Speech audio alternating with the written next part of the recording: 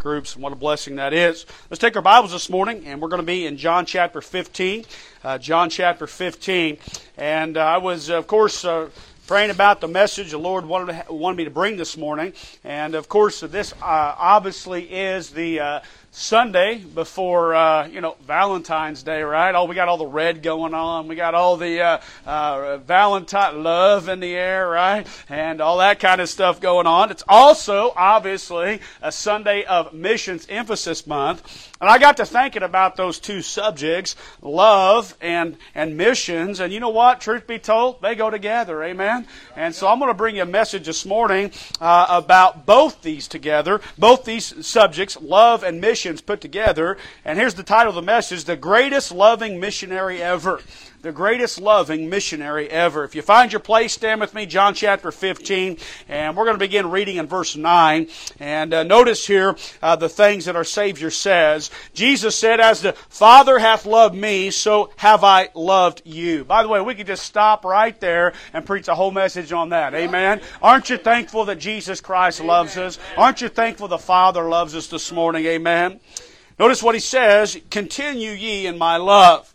If ye keep my commandments, ye shall abide in my love, even as I have kept my Father's commandments and abide in His love. These things have I spoken unto you, that my joy might remain in you, and that your joy might be full. This is my commandment, that ye love one another, as I have loved you. Greater love hath no man than this, that a man lay down his life for his friends." Now notice here, Jesus is talking a lot about love, and then He goes into what it means to love. Verse 13 again, "Greater love hath no man this, that a man lay down his life for his friends. Ye are my friends, if ye do whatsoever I command you. Henceforth I call you not servants, for the servant knoweth not what his Lord doeth, but I have called you friends. For all things that I have heard of my Father, I have made known unto you." And then look at verse 16. Here's where it ties into missions. "Ye have not chosen me, but I have chosen you, and ordained you, that ye should go and bring forth fruit, and that your fruit should remain. That whatsoever ye shall ask of the Father in my name, He may give it you.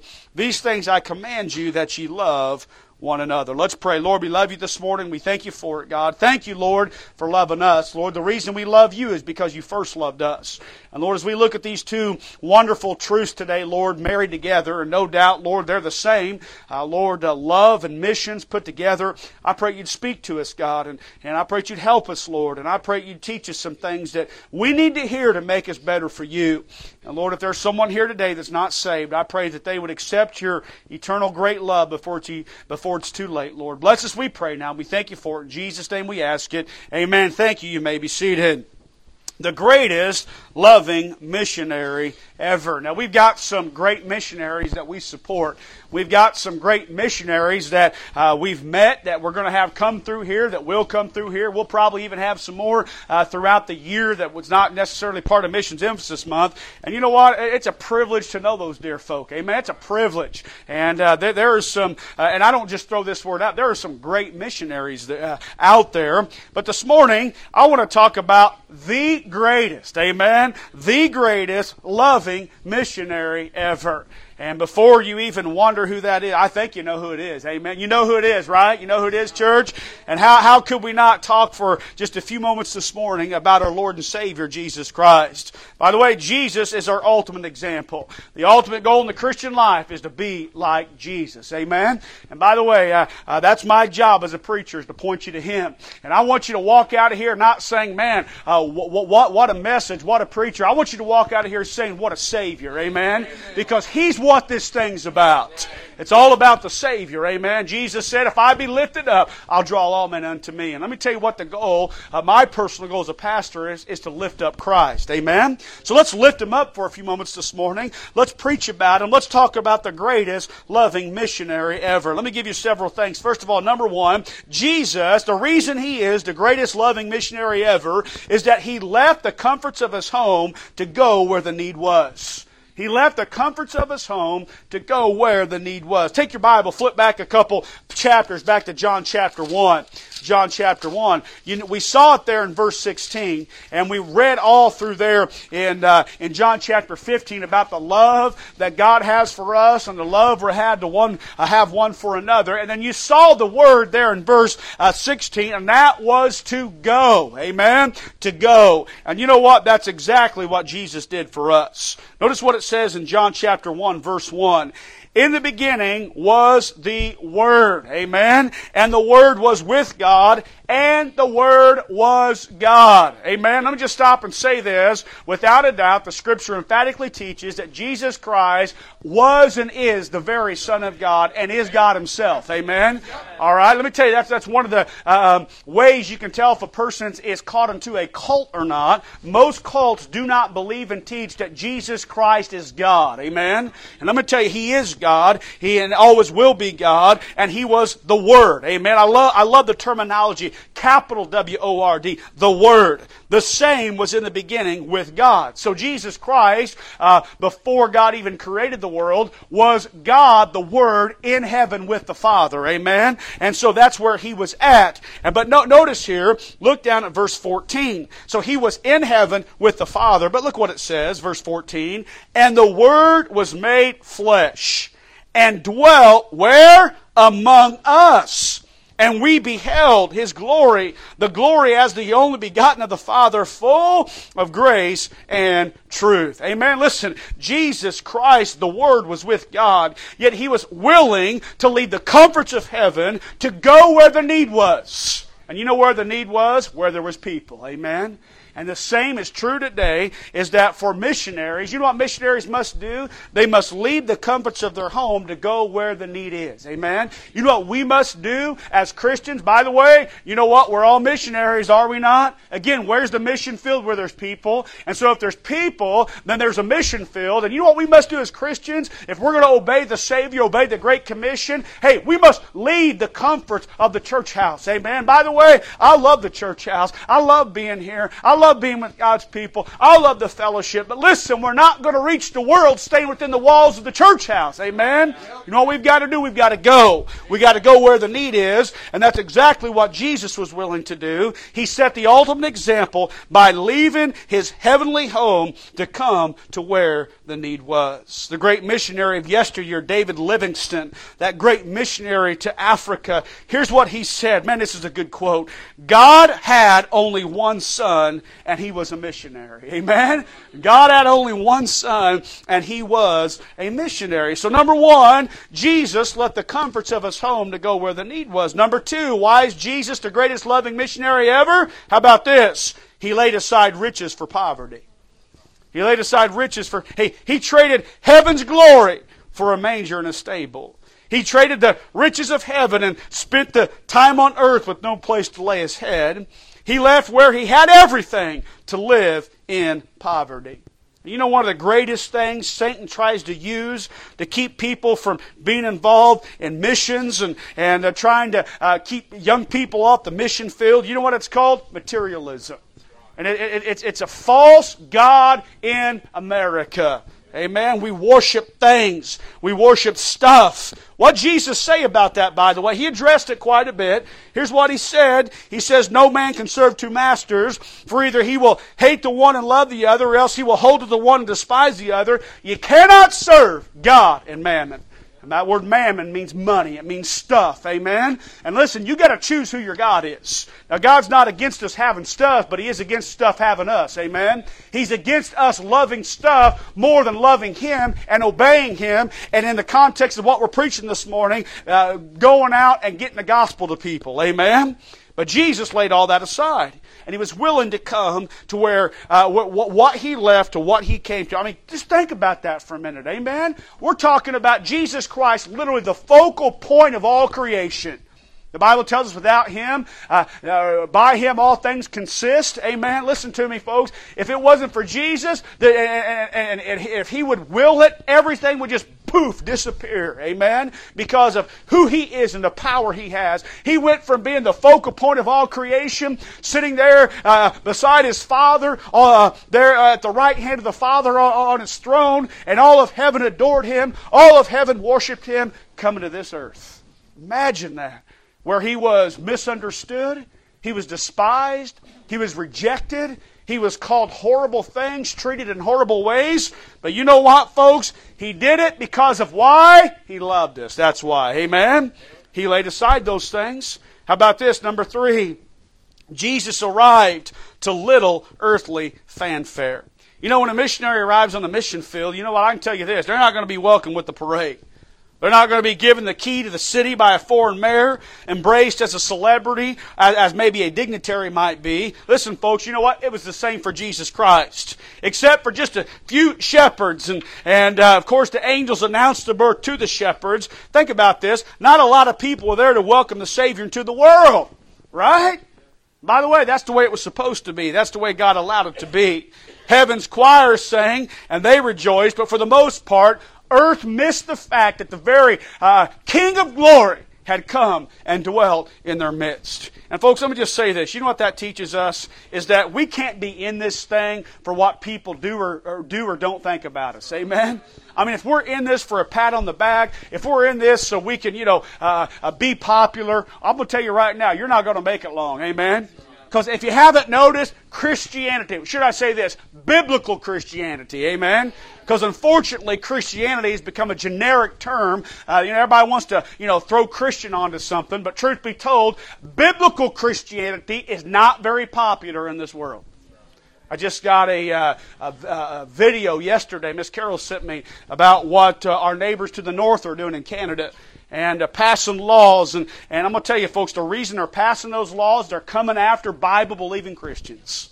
Passing laws made it outlaw what they call conversion therapy, where you can't do anything to try to turn someone, confront them with the sin, amen. And by the way, that's exactly what it is, the sin of sodomy, the sin of transgenderism, the sin of all this wicked abomination going on in our culture. Let me tell you, it's against the law. You can be thrown in jail for trying to convert. They literally call it conversion therapy. It's exactly what they call it. Outlawing that. And by the way, that's there. This is here. Coming to a city near us. I can tell you that, folks. I'm going to tell you, folks, it's coming down the pike. Amen? And if we're in it for that, we're in it for the wrong reasons. Listen to me, folks. You know what? This world is hostile toward Bible-believing Christians. By the way, you know what? Jesus said, they hated me, they're going to hate you. I wouldn't get nervous when the world doesn't like you. I'd get nervous when they start buddying up with you. That's what would make me nervous. Amen? Because let me tell you, folks, I'm not here to see how popular I can be. I'm here to preach a message and try to lift up Christ. And truth be told, folks, listen to me, we know how this thing ends. It's not going to get better until it gets worse. It will get better when King Jesus comes and He rules and reigns, but there's got to be a lot of bad things that happen before then. And unfortunately, folks, listen to me. I'm not saying we shouldn't be out there trying. I'm not saying we shouldn't be out there, getting the gospel out and doing everything we can. But you can't view life with this Pollyannish view that everything's just going to get better. It's not getting better, amen? Normal's not coming back. Jesus is coming back. So Jesus arrived to this earth with little earthly fanfare. Number 4, Jesus spent a great deal of His time preaching. A great deal of His time preaching. Here's what the Bible says, Matthew chapter 4, verse 7. From that time, Jesus began to preach and to say, repent, for the kingdom of heaven is at hand. By the way, that's not a popular message today, repent. Not very popular. What that word repent means? It means to change your mind. Amen. Have a change in mind. Nobody wants to change anything. Well, this is just how I see it, and this is just how I am. And I'm going to tell you something, folks. Repentance is not a popular message, but it's a Bible message. Matthew chapter 11, verse 1, and it came to pass when Jesus had made an end of commanding His 12 disciples, He departed thence to teach and to preach in their cities. Mark chapter 1, verse 38, and He said unto them, let us go into the next towns, that I may preach there also, for therefore came I forth. Luke chapter 4, verse 18, the Spirit of the Lord is upon me, because He hath anointed me to preach the gospel to the poor. He sent me to heal the brokenhearted, to preach deliverance to the captives, and recover of sight to the blind, to set at liberty them that are bruised, to preach the acceptable year of the Lord. Let me tell you something, folks. Jesus Christ was a preacher. Could you imagine sitting under a sermon that you heard the very Son of God preach? I've heard some great preachers in my time, but I'm going to tell you this, I've never heard of anyone as great as I guarantee what Jesus was. Amen? You talk about a phenomenal preacher.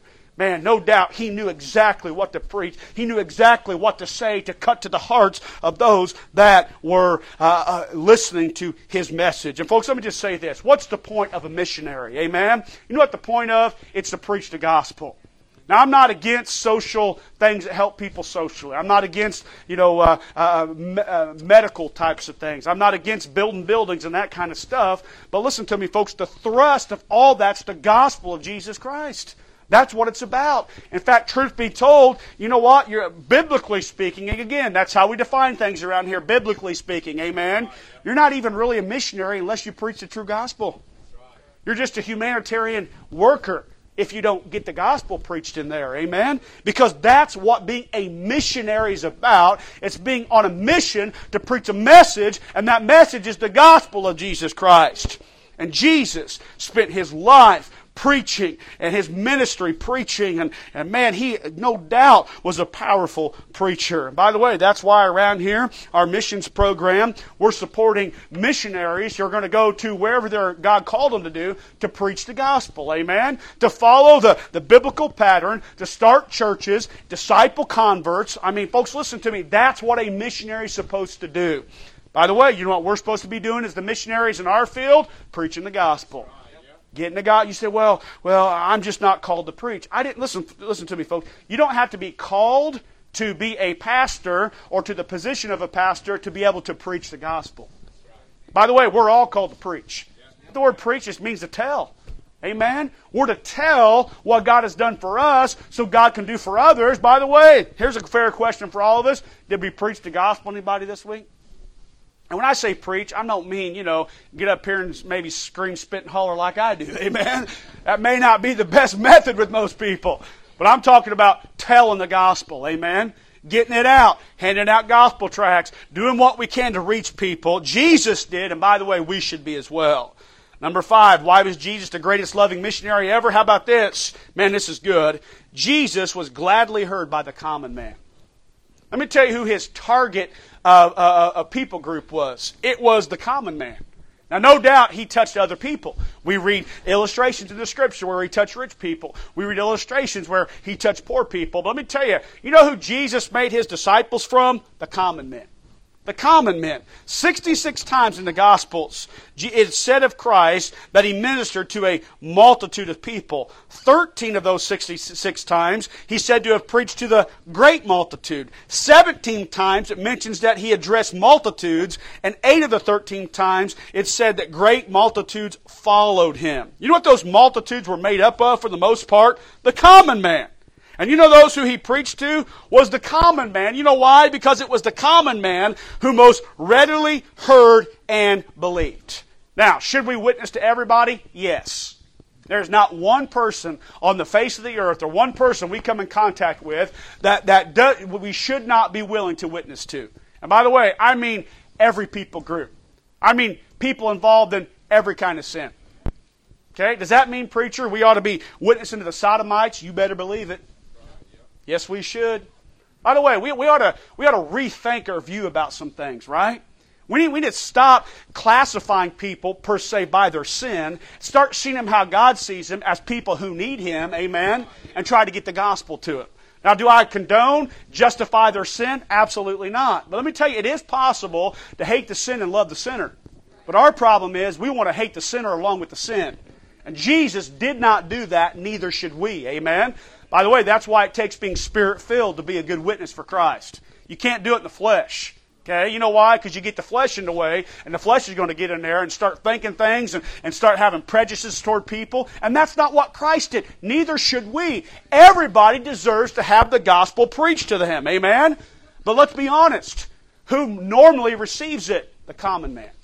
I mean, truth be told, folks, that's just reality. In fact, it was Jesus Himself who said, it was easier for a rich man, for a camel to go through the eye of a needle than it was for the rich man to enter into the kingdom of heaven.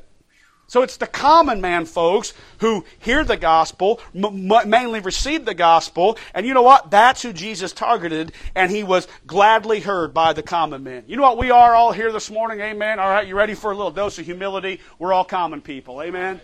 That's who we are. By the way, I wear that as a badge of honor. Amen. I'm just a common redneck hillbilly from southern Indiana. Amen. That says wash instead of wash, okay? Or whatever else extra letters we put in there, right? The common man. Those multitudes, man, Jesus targeted them. By the way, think about this. It was the common men who turned the world upside down when Jesus left. It wasn't the religiously scholared of the day who was going out accomplishing great works for God. In fact, for the most part, God set them on a shelf and rejected them.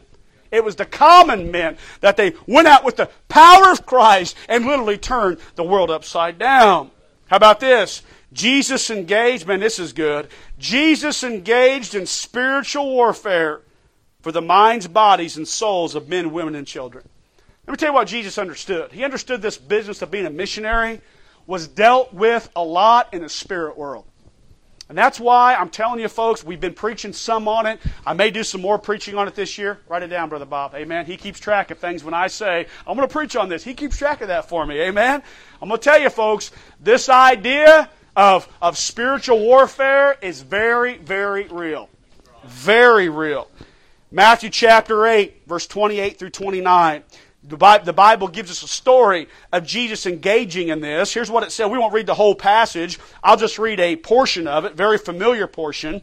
And when he was come to the other side, into the country of the Gerasenes, there met him two possessed with devils, coming out of the tombs, exceeding fierce, so that no man might pass by that way. And behold, they cried out, saying, What have we to do with thee, Jesus, thou Son of God? Art thou come hither to torment us before the time? Now, you read some biographies of some missionaries. And you know what you find out? Missionaries that go into spiritually dark places, guess what they're battling? Spiritually dark forces. I'm going to tell you, folks, this idea, as Christians, Satan wants you living in la-la land. He would rather you not even believe in Him than you actually do believe in Him, by the way.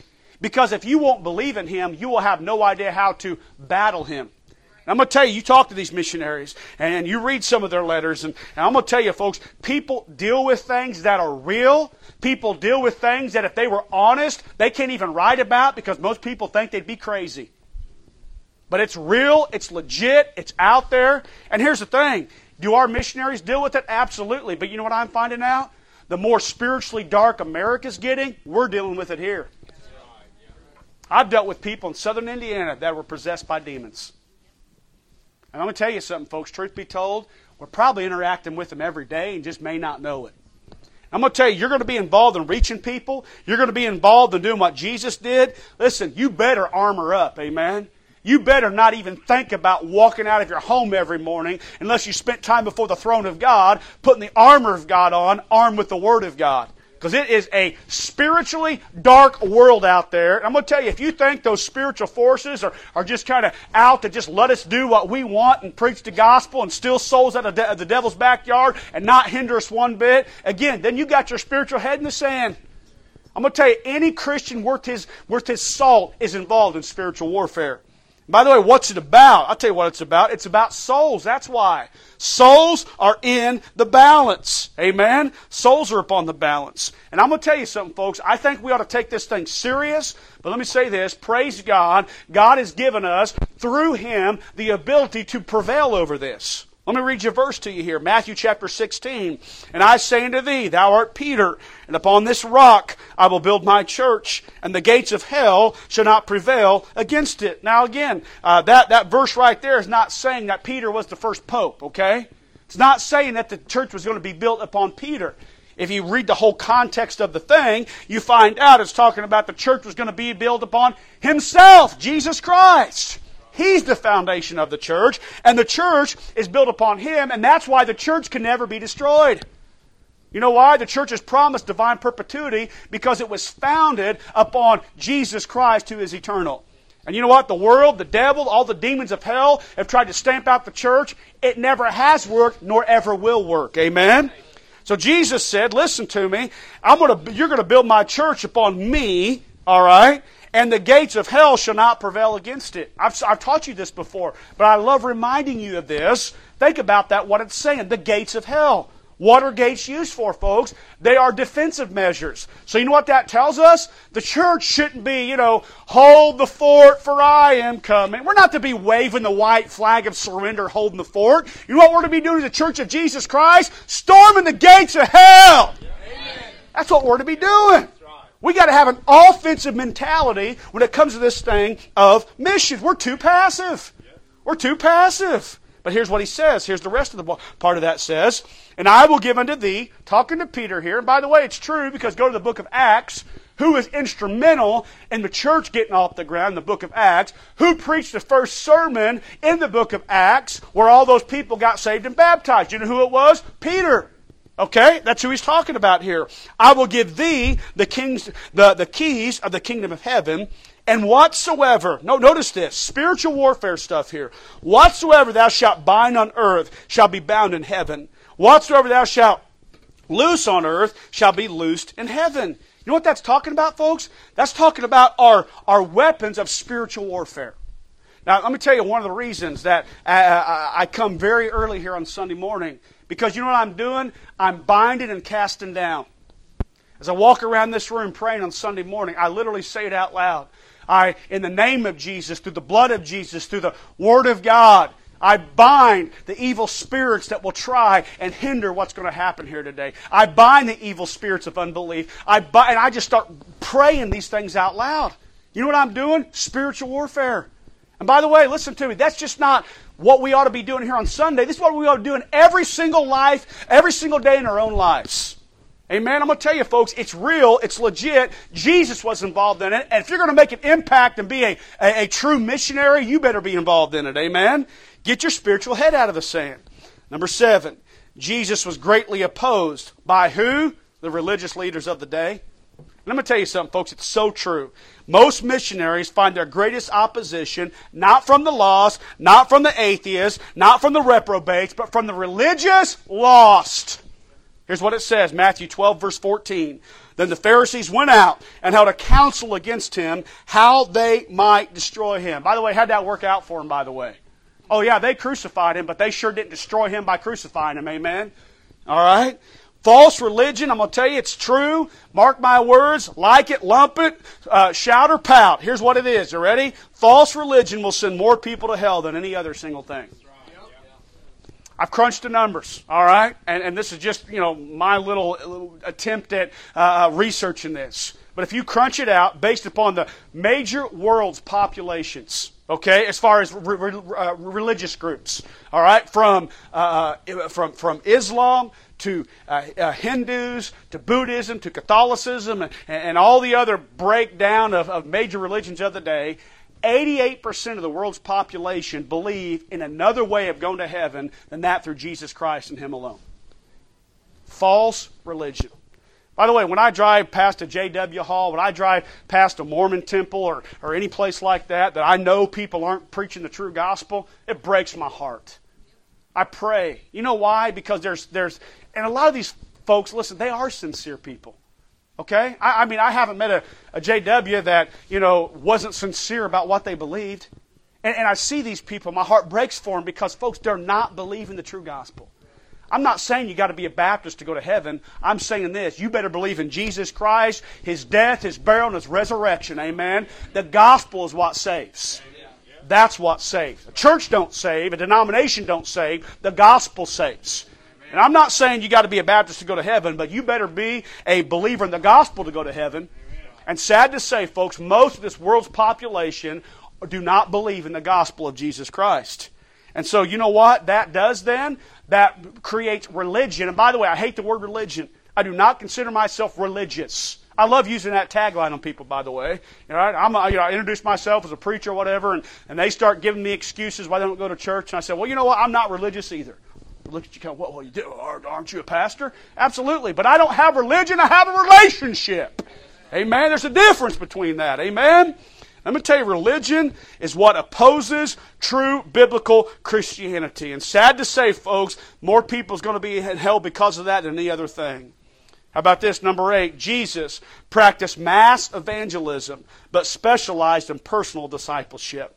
Let me tell you, you see Jesus preaching to the multitudes. You see Him leading many people to Him. But let me say this, folks. He understood something that, yes, you preach to the masses, but then you must invest in smaller groups to then go on to be able to help disciple the masses. Amen? Personal discipleship. By the way, that the parts of the Great Commission, it's a threefold commission. All right? It's not just preach the gospel. That's part of it. Amen? But then after the gospel's preached, we're to baptize. Now, does baptism save? Absolutely not. Amen? But baptism is the first step of obedience that associates us with Jesus Christ, and every true born-again believer ought to be willing and should be baptized. Amen? No power in those baptismal waters to get you to heaven, but it's what God asked for us to do, commanded for us to do, and it's the first step of obedience. So we're to preach the gospel, win people to Christ, baptize them, and then guess what? There's another part that says this, teaching them. Right? Teaching them. And listen, folks, we have a responsibility, a spiritual responsibility to people we lead to Christ to invest in their lives and teach them. By the way, you know what that takes? Time. You know what that takes? Patience. And you know what? You got to be willing to be involved in that. But you know what? Jesus did it, and because of that, He turned those rough, cussing, rough around the edge fishermen into men that later on turned the world upside down for Him. Amen? And I wonder how much God could do if we would just invest in people. Take the time out of our busy lives, right, and invest in people. Amen? By the way, you know what? I had someone call me this week about an opportunity, a ministry opportunity. And he asked me, he said, what do you think about it? And here's what I said. I said, you know what? If I'm too busy to invest in people, I'm too busy. Nothing else matters, folks, truth be told, than investing in the people God wants for us to invest in. Now understand, this is what I do full time, okay? This is what I've been called to do. I'm probably going to have more time in it than you can, but I will say this, all of us ought to be investing personally into people. All of us ought to be. Amen? Jesus did it. We ought to do it. And that's why He's the greatest loving missionary ever. How about this? Number 9, Jesus gave His life for those He came to save. Man, I love the verses. For sake of time, I won't even read them all. But notice what it says here. For even the Son of Man came not to be ministered unto, but to minister, and to give His life a ransom for many. Again, folks, we're living in such a selfish generation. Everybody's all about, well, what can I get out of it? What can I get out of it? I want someone to do this for me. How about this? Why don't you do something for somebody else? I mean, come on, Jesus, the very Son of God, who literally had every right to everybody minister to Him because He's God, but that's not why He came. He didn't come to be ministered to, but to minister. And if He could do it, what's our stinking excuse for not doing it? Amen? He gave His life for those He came to save. Listen to me, church. Never hold back your life. Never hold it back. By the way, you know what? Your life, my life is so temporal. It's so fleeting. I mean, our life, the Bible describes it as a vapor. Why don't you just take your vapor, that little vapor life you have, and give it to God? Amen? Hey, do what Jesus did. Give your life a ransom for many. Life a ransom for many. This week, heaven welcomed into its gates a man who did just that. A man you probably never heard of before, but man, he was a faithful man. His name was Don Green. And I've never met Brother Green, but I'm going to tell you, Brother Green was a man of God. And let me tell you, anybody that's ever met Brother Green knew he was a man of God. This man, I think, was in his 90s and couldn't do a whole lot, but this guy spent about 6 hours a day in prayer praying for people. I'm going to tell you, he was a warrior for God. Brother Green entered heaven this week. You think for 1 second he spent his, whatever God gave him, 80, 90 years. You think there's any regrets in his life today? You know why? Because he gave his life a ransom for many. And I get it, folks. We're not Jesus, amen? But we sure can emulate Him, and we won't do it as good as He did, but we ought to allow His love and His compassion and His power to flow through us and impact other people for Him. And then last of all, how about this? We're going to close on this. This is good. Jesus was resurrected and received a great heavenly welcome. Let me tell you something, folks, what ought to motivate us, amen? What ought to motivate us, what ought to help us get us through those hard days, what ought to help us deal with the hardships of this life and the persecutions and all the different things we got to deal with, although I hate to even say that word persecution because we're Americans, right? But you know what possibly could be, what other people are dealing with all around the world. You know what helps you get through those things? We keep our eye on the prize, amen? I mean, we understand what's coming ahead. We understand that, you know what? Life isn't all there is. There's coming a day of resurrection. Amen? And if we've been faithful, not just a day of resurrection, but a day of heavenly reward. 1 Corinthians chapter 3, verse 8. And every man shall receive his own reward, according to his own labor. And folks, let me tell you, we ought to be involved in missions, yes, because we ought to be obedient. We ought to be involved in missions because of the compassion and love we have for others. But you know what? I don't think it's a bad motivation to want to be involved in missions because you know what? Heaven's waiting, and if we're faithful, a reward is also. Amen? I mean, come on, folks. Listen, use biblical principles to keep you motivated, right? There's nothing wrong with that. That's why you ought to spend every day in the Bible. Spend every day in the Word of God. God will give you things that will help you, help motivate you to go throughout the day and live for God and go on and reach people and impact people for Him. Amen? So Jesus Christ, the greatest loving missionary ever. By the way, you know why Jesus Christ was that? You know what motivated Him? What spurred Him on? His love for us. I mean, come on, folks. He didn't have to do what He did, right? He could have stayed up in heaven. Every single sinner would have died and gone to hell, and God would have been just and right in allowing it to be so because we deserve it. Jesus didn't have to come, but He did because He loved us. Amen? Let me say this. If we're going to be involved in missions, let me tell you that the motivating factor is the love of God. Amen? It's because we understand that God loves us. And then number two, we understand that we love Him, want to be obedient to Him. And by the way, I'll tell you what's interesting. It doesn't come natural having a love for people. I can tell you that. That's not natural. Especially for people you don't even know. Okay? Natural, you know what's natural? Selfishness. Okay, that's natural. All right, living our own life, only doing what's comfortable for us, that's natural. Amen? But I'm going to tell you, you allow the Holy Spirit of God to flow through you, empower you, the love of God will start flowing through you, and God will use you to impact other people. There's nothing like it. Amen? That's right, yeah. So hey, why don't you just decide you're going to jump all into this thing called missions. Amen? Hey, the water's fine. Just come in head first, right? And it's going to be good. Amen? You'll be glad you did. And throughout this month, in fact, Lord willing, the last Sunday of the month, as I preach, I'm going to talk to you very practically about how we as a church, at White River Baptist Church, can be involved in missions. I'm going to explain to you exactly what it is. You're not going to leave here thinking, what was the preacher talking about when he was saying that? I'll be very detailed, tell you exactly what we can do. And listen, let's all do our part, amen, to emulate the greatest loving missionary ever. Let's pray. Lord, we love you this morning.